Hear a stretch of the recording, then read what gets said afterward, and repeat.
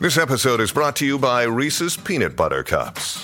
In breaking news, leading scientists worldwide are conducting experiments to determine if Reese's Peanut Butter Cups are the perfect combination of peanut butter and chocolate. However, it appears the study was inconclusive, as the scientists couldn't help but eat all the Reese's. Because when you want something sweet, you can't do better than Reese's. Find Reese's now at a store near you.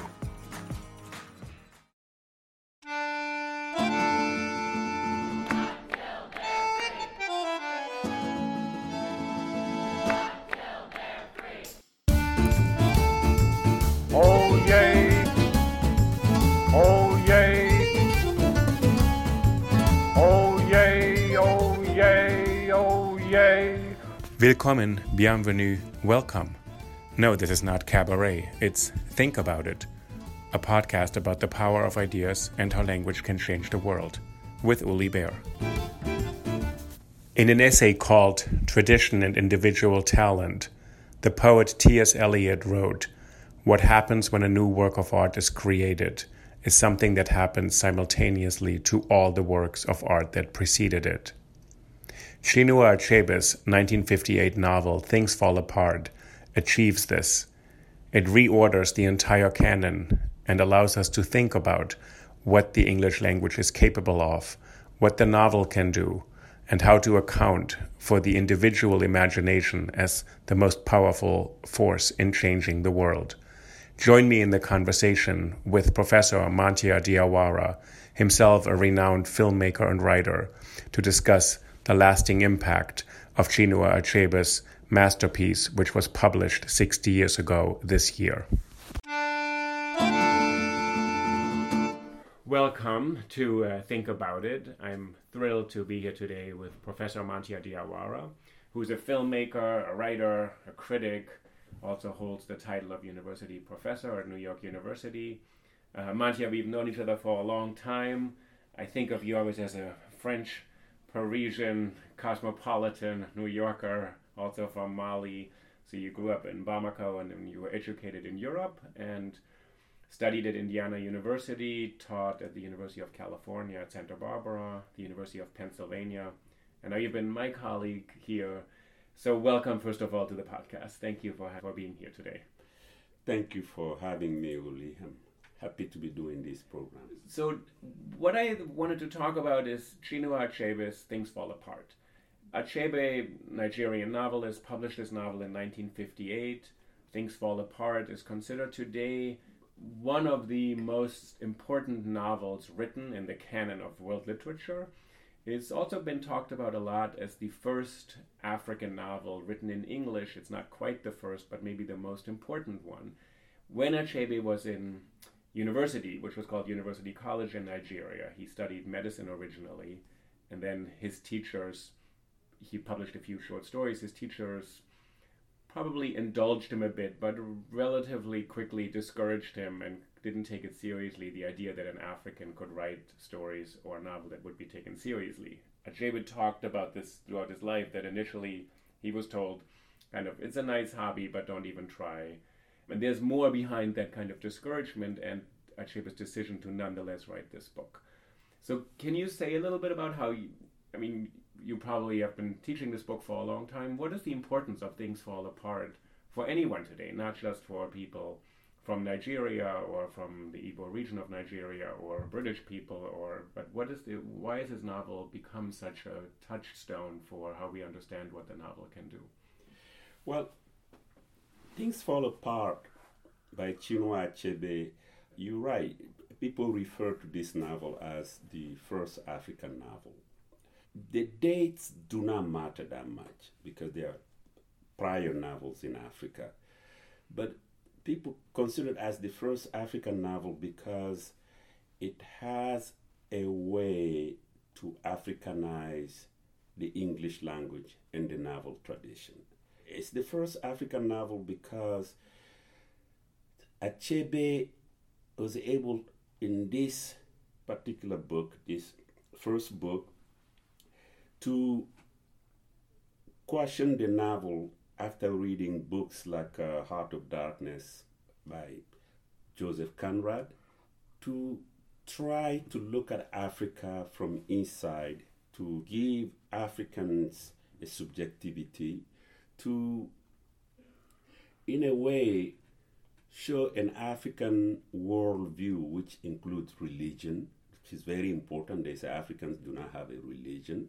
Individualism, which is also very important because people think that Africans are just communities, but also reversing the eye to have Africans looking at Europeans. Because in many ways, we've read novels where even the best novels, well-intentioned modernists, were still looking at Africans. This is the first novel that's actually looking at Europeans in Africa. So it's a very important novel in that sense. Why am I making a big deal about the language? This is the first novel that you can go to that's not meta language, that's primary language, but yet that give you a sense of African orality. For example, there is a moment where the main character, Okonkwo, comes home and he finds out that somebody had cut the banana tree. He's really upset. He said, "Who killed the banana tree?" Now, in the Western sense, we don't say killing the banana tree, even though today with environmentalism we may say that. But he said, "Who killed the banana tree?" Because trees had spirit the same way human beings have spirit. So you refer to a tree as a character as important as human characters. So there are many instances of that in the novel. It's really in terms of style, in terms of content, in terms of showing the world that Africans have a culture, a civilization equal to the culture and civilization of anyone else. It is probably still one of the best African novels. All the African novels have to measure themselves still to Things Fall Apart. That's a grand statement 60 years after its publication, and it puts a very high bar for what the novel is. To go back to this first point, you said it tells the story about Africa from within the African perspective.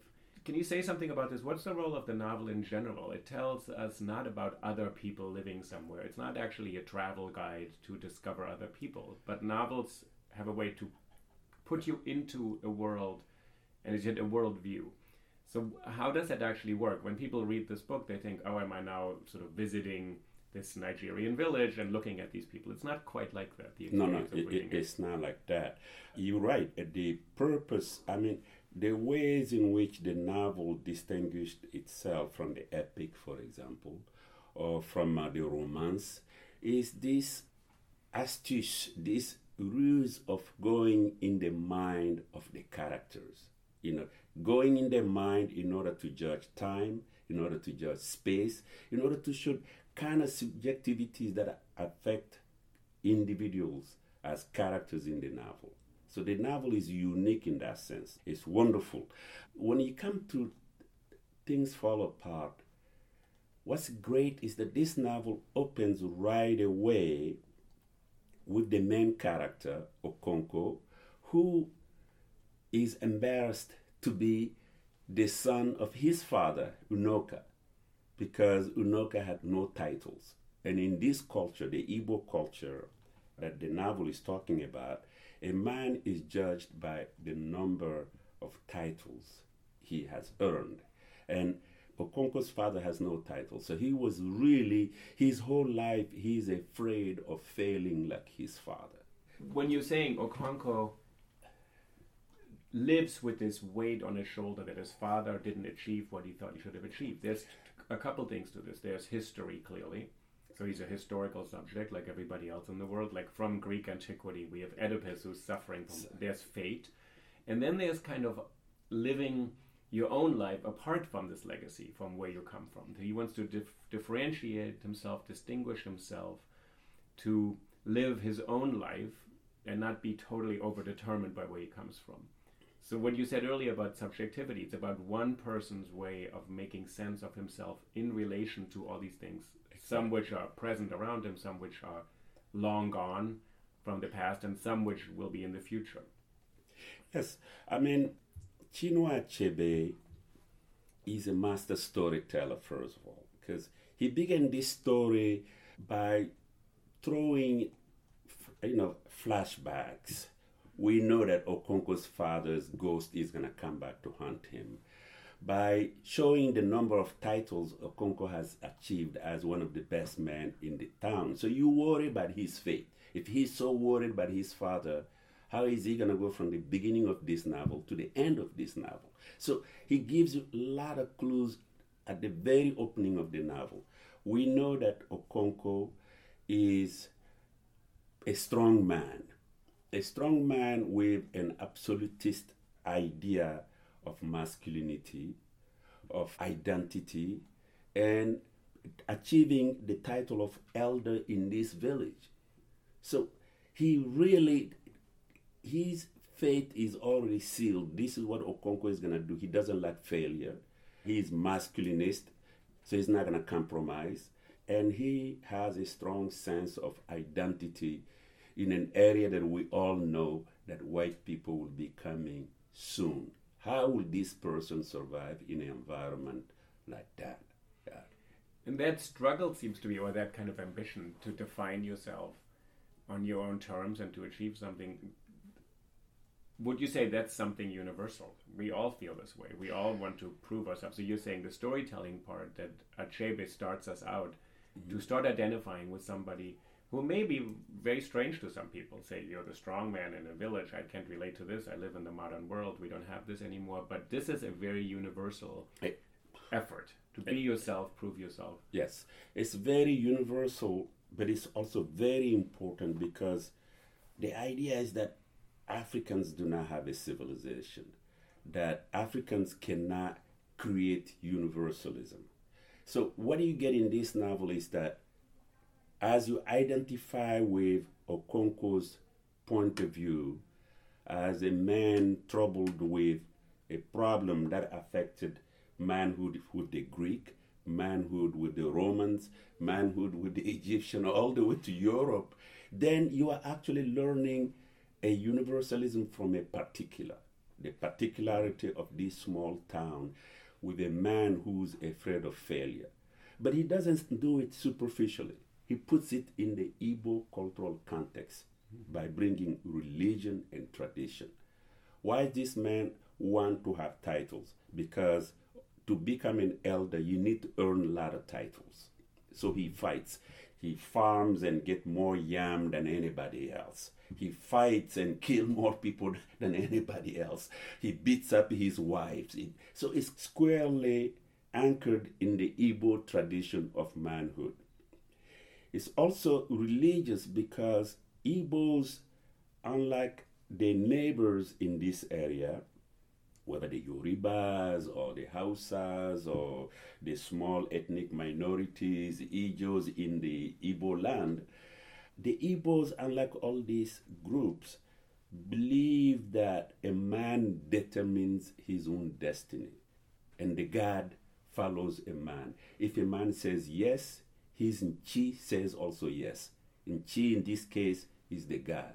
If he say yes, your God will say yes. So if you lazy, simply don't blame your God. It's your problem. So his masculinity is coming from that tradition, really. So it's cultural and it's traditional, but it's universal.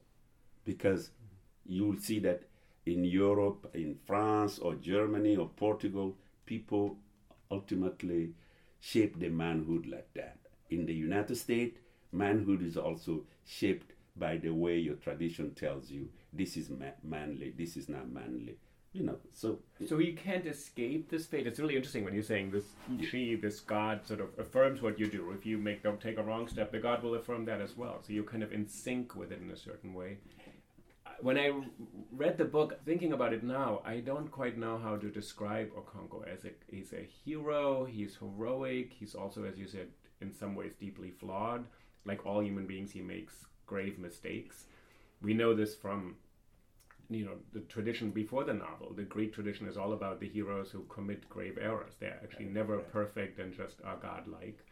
So he makes these mistakes, and then the culture around him, there are rules and norms. They have very strict rules. They have a tribunal. feels like the Supreme Court of this village is as magisterial, probably more intact than our Supreme Court. But then there are also norms how to behave.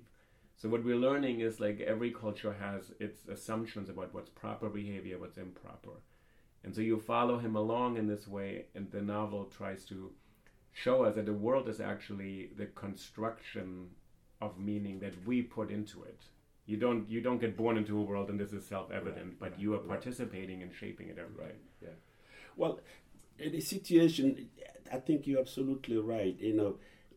He's in some sense a tragic hero.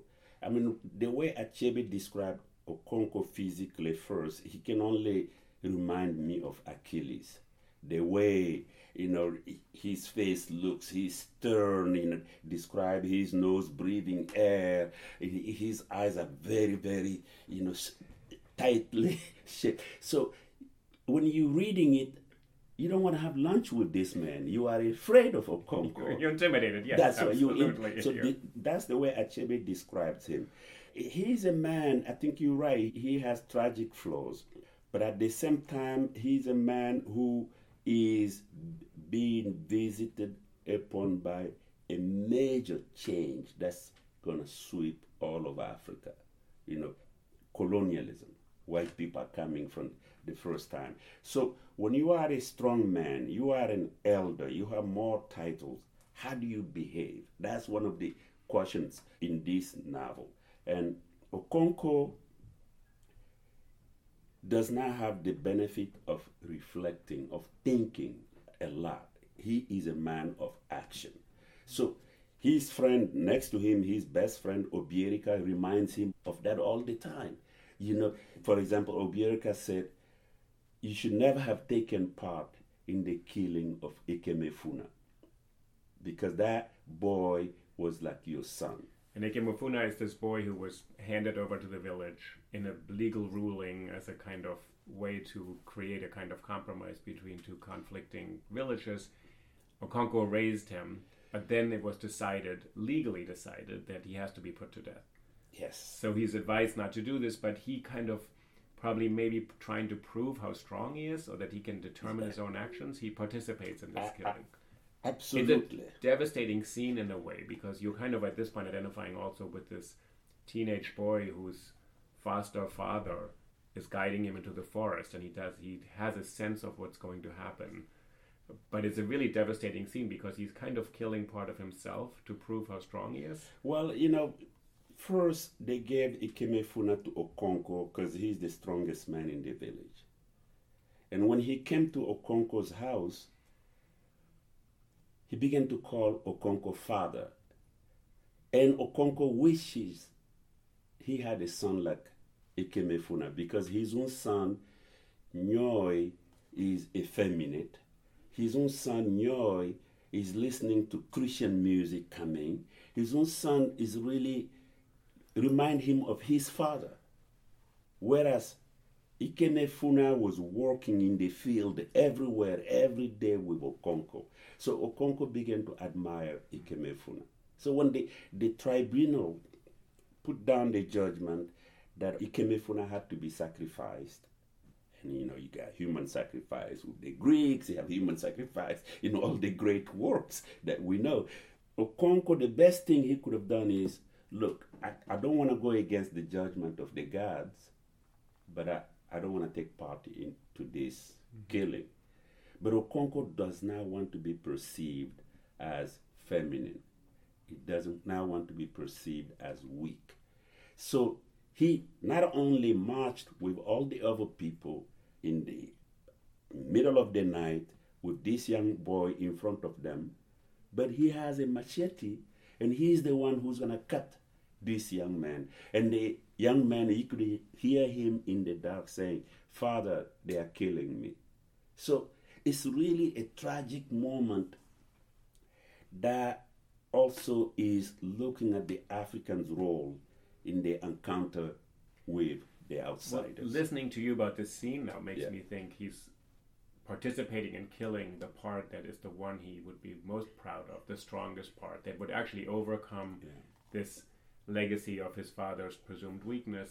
But where the novel takes us, as you said, this encounter with the colonizers, with white men coming in, the British in this case, there's an end to this. So Okonkwo will not stay as strong because his entire culture is engulfed in another struggle that is not an individual struggle anymore, but it's a struggle between two types of civilization or culture or dominance. So this smallish scene, which is so devastating on a human level, foreshadows that he's actually killing the strong part of himself. He did, in many ways. After he killed this young boy, Ikemefuna, he alienated everybody, including his best friend. And his son began to look for models in Evil Forest, which is the land that the people in the village, Umuafia, the village is called Umuafia. When white people, the missionaries arrived, they want a place to settle. The villagers looked at each other and said, let's give them Evil Forest. And Evil Forest is where all the bad things are buried, the ancestors. The wrong side of the tracks. The wrong side of the track, the snakes and everything. So if these people think they're so good, let's give them Evil Forest. Now Nyoy, Okonkwo's son, began to hear the chants, the hymns of the Christians in the forest. He began to identify with this. And later on, in the novel, that he will eventually join them and leave the village. Now, Okonkwo had so much respect in this village, but he destroyed. Let me give you an example of the respect that he had.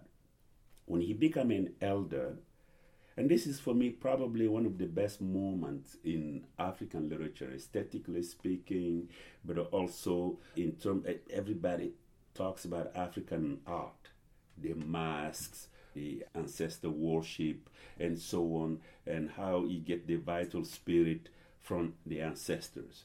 Well, you put on a mask and you dance, and through the rhythm, the spectators and everything, the ancestors' spirit flow into your body, and you get the vital force, and you are blessed. And that's how they also make judgments. In order to make the judgment, everybody put on a mask. So when you do this masquerade, you're no longer yourself. You're no longer yourself. You are an ancestor figure, and you are dancing. And what is brilliant about this novel is that Okonkwo, as an elder, was one of the people who wore the mask. His wives knew that he was limping. Other people knew this, but nobody dare acknowledge that he was Okonkwo because he was at that moment an ancestor figure. He had become one with the ancestors. And really, that's what African art, that's the definition of African art, traditional art that influenced the Picassos, the Epsteins, the Braques, all the European modernists, the Fauvistes, the Cubists, and so on. So Achebe has succeeded in putting all that in a mise-en-scène. The role of the mask, the role of the ancestor, and the elder putting on the mask in order to pass a judgment, including the killing of Ikemefuna, of course, including the time, some people kill somebody from Umuafia and they have to declare war. So everything comes from this Supreme Court that you call, the mask dance, I think of the Supreme Court partly because it's on everybody's mind and partly because that court in our country sits in judgment, invoking the text of the Founding Fathers, which was written over 200 years ago by a few men, and they actually dress up in robes. It's a very ritualized performance to actually embody the intention or spirit, even if you're not an originalist. Of course, it's like things fall apart. So we all do this. So in some ways you're saying this is what Achebe puts in front of us, is to be in touch or be possessed by the spirits of your ancestors gives you a kind of power to be in the present. So Okonkwo is in and to be neutral. Interesting. And to be neutral, because even though he's limping, people can no longer recognize him because he has become an ancestor. So it's not Okonkwo speaking, who is embedded in his village, has relations, but it's neutral. He can abstract himself. He can actually speak on behalf of some other principle. Exactly. He had become an ancestor figure. He's no longer Okonkwo. Right.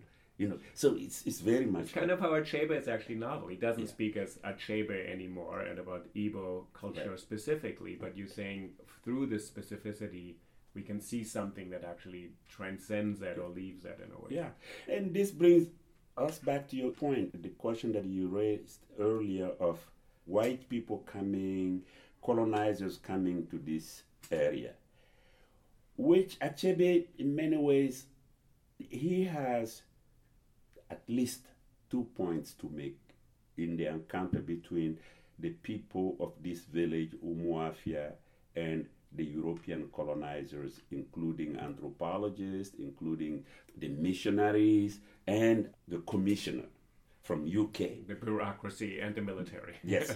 So when this encounter happens, Achebe, for me, is saying two things.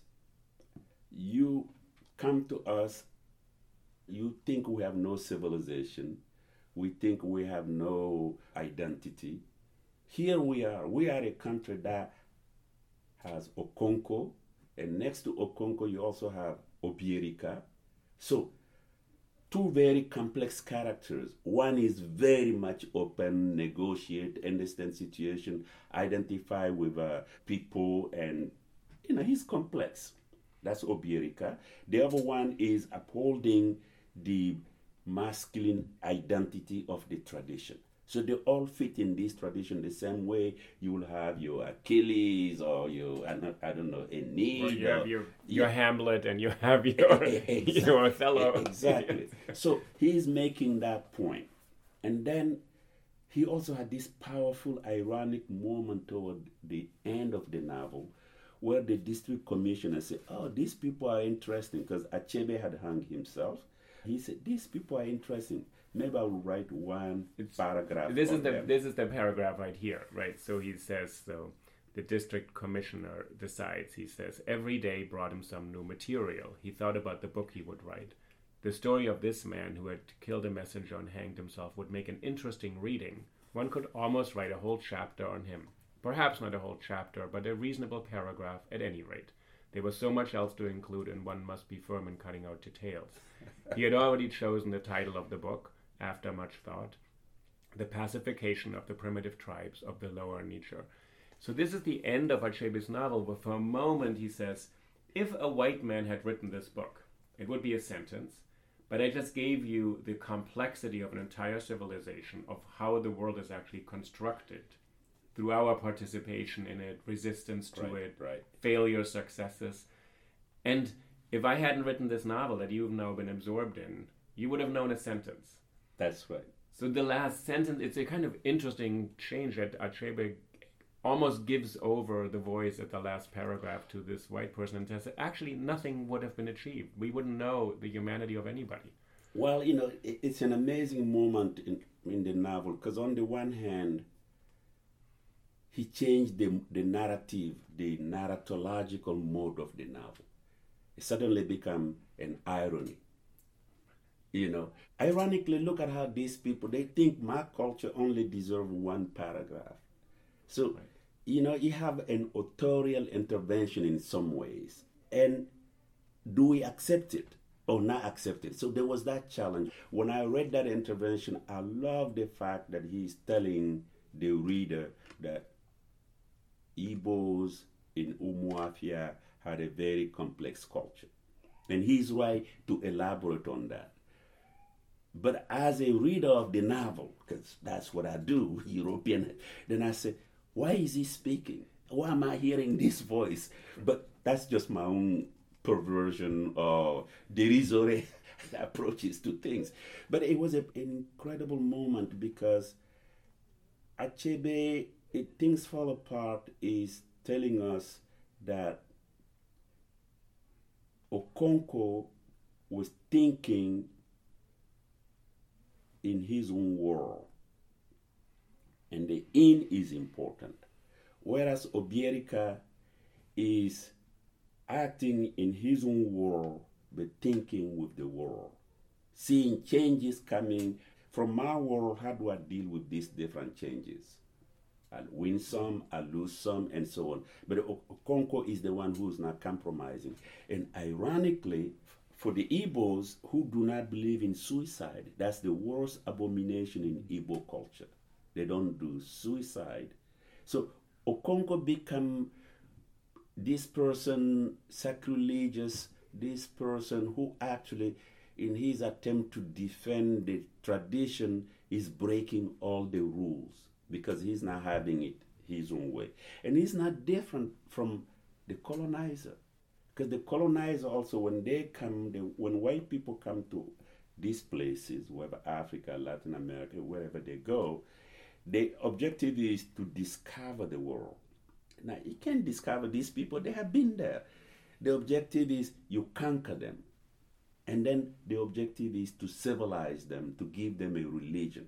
And we have already seen in Things Fall Apart that these people have an intricate, a very complex religion that is able to take care of justice, that's able to take care of the everyday life, that's telling you when it is a holiday, when it is a work day. So their whole lives had been organized in a very sophisticated manner. But this is what Europeans just come, they don't see it because they are like Okonkwo. They don't think with the world. They just come with their culture and impose their culture.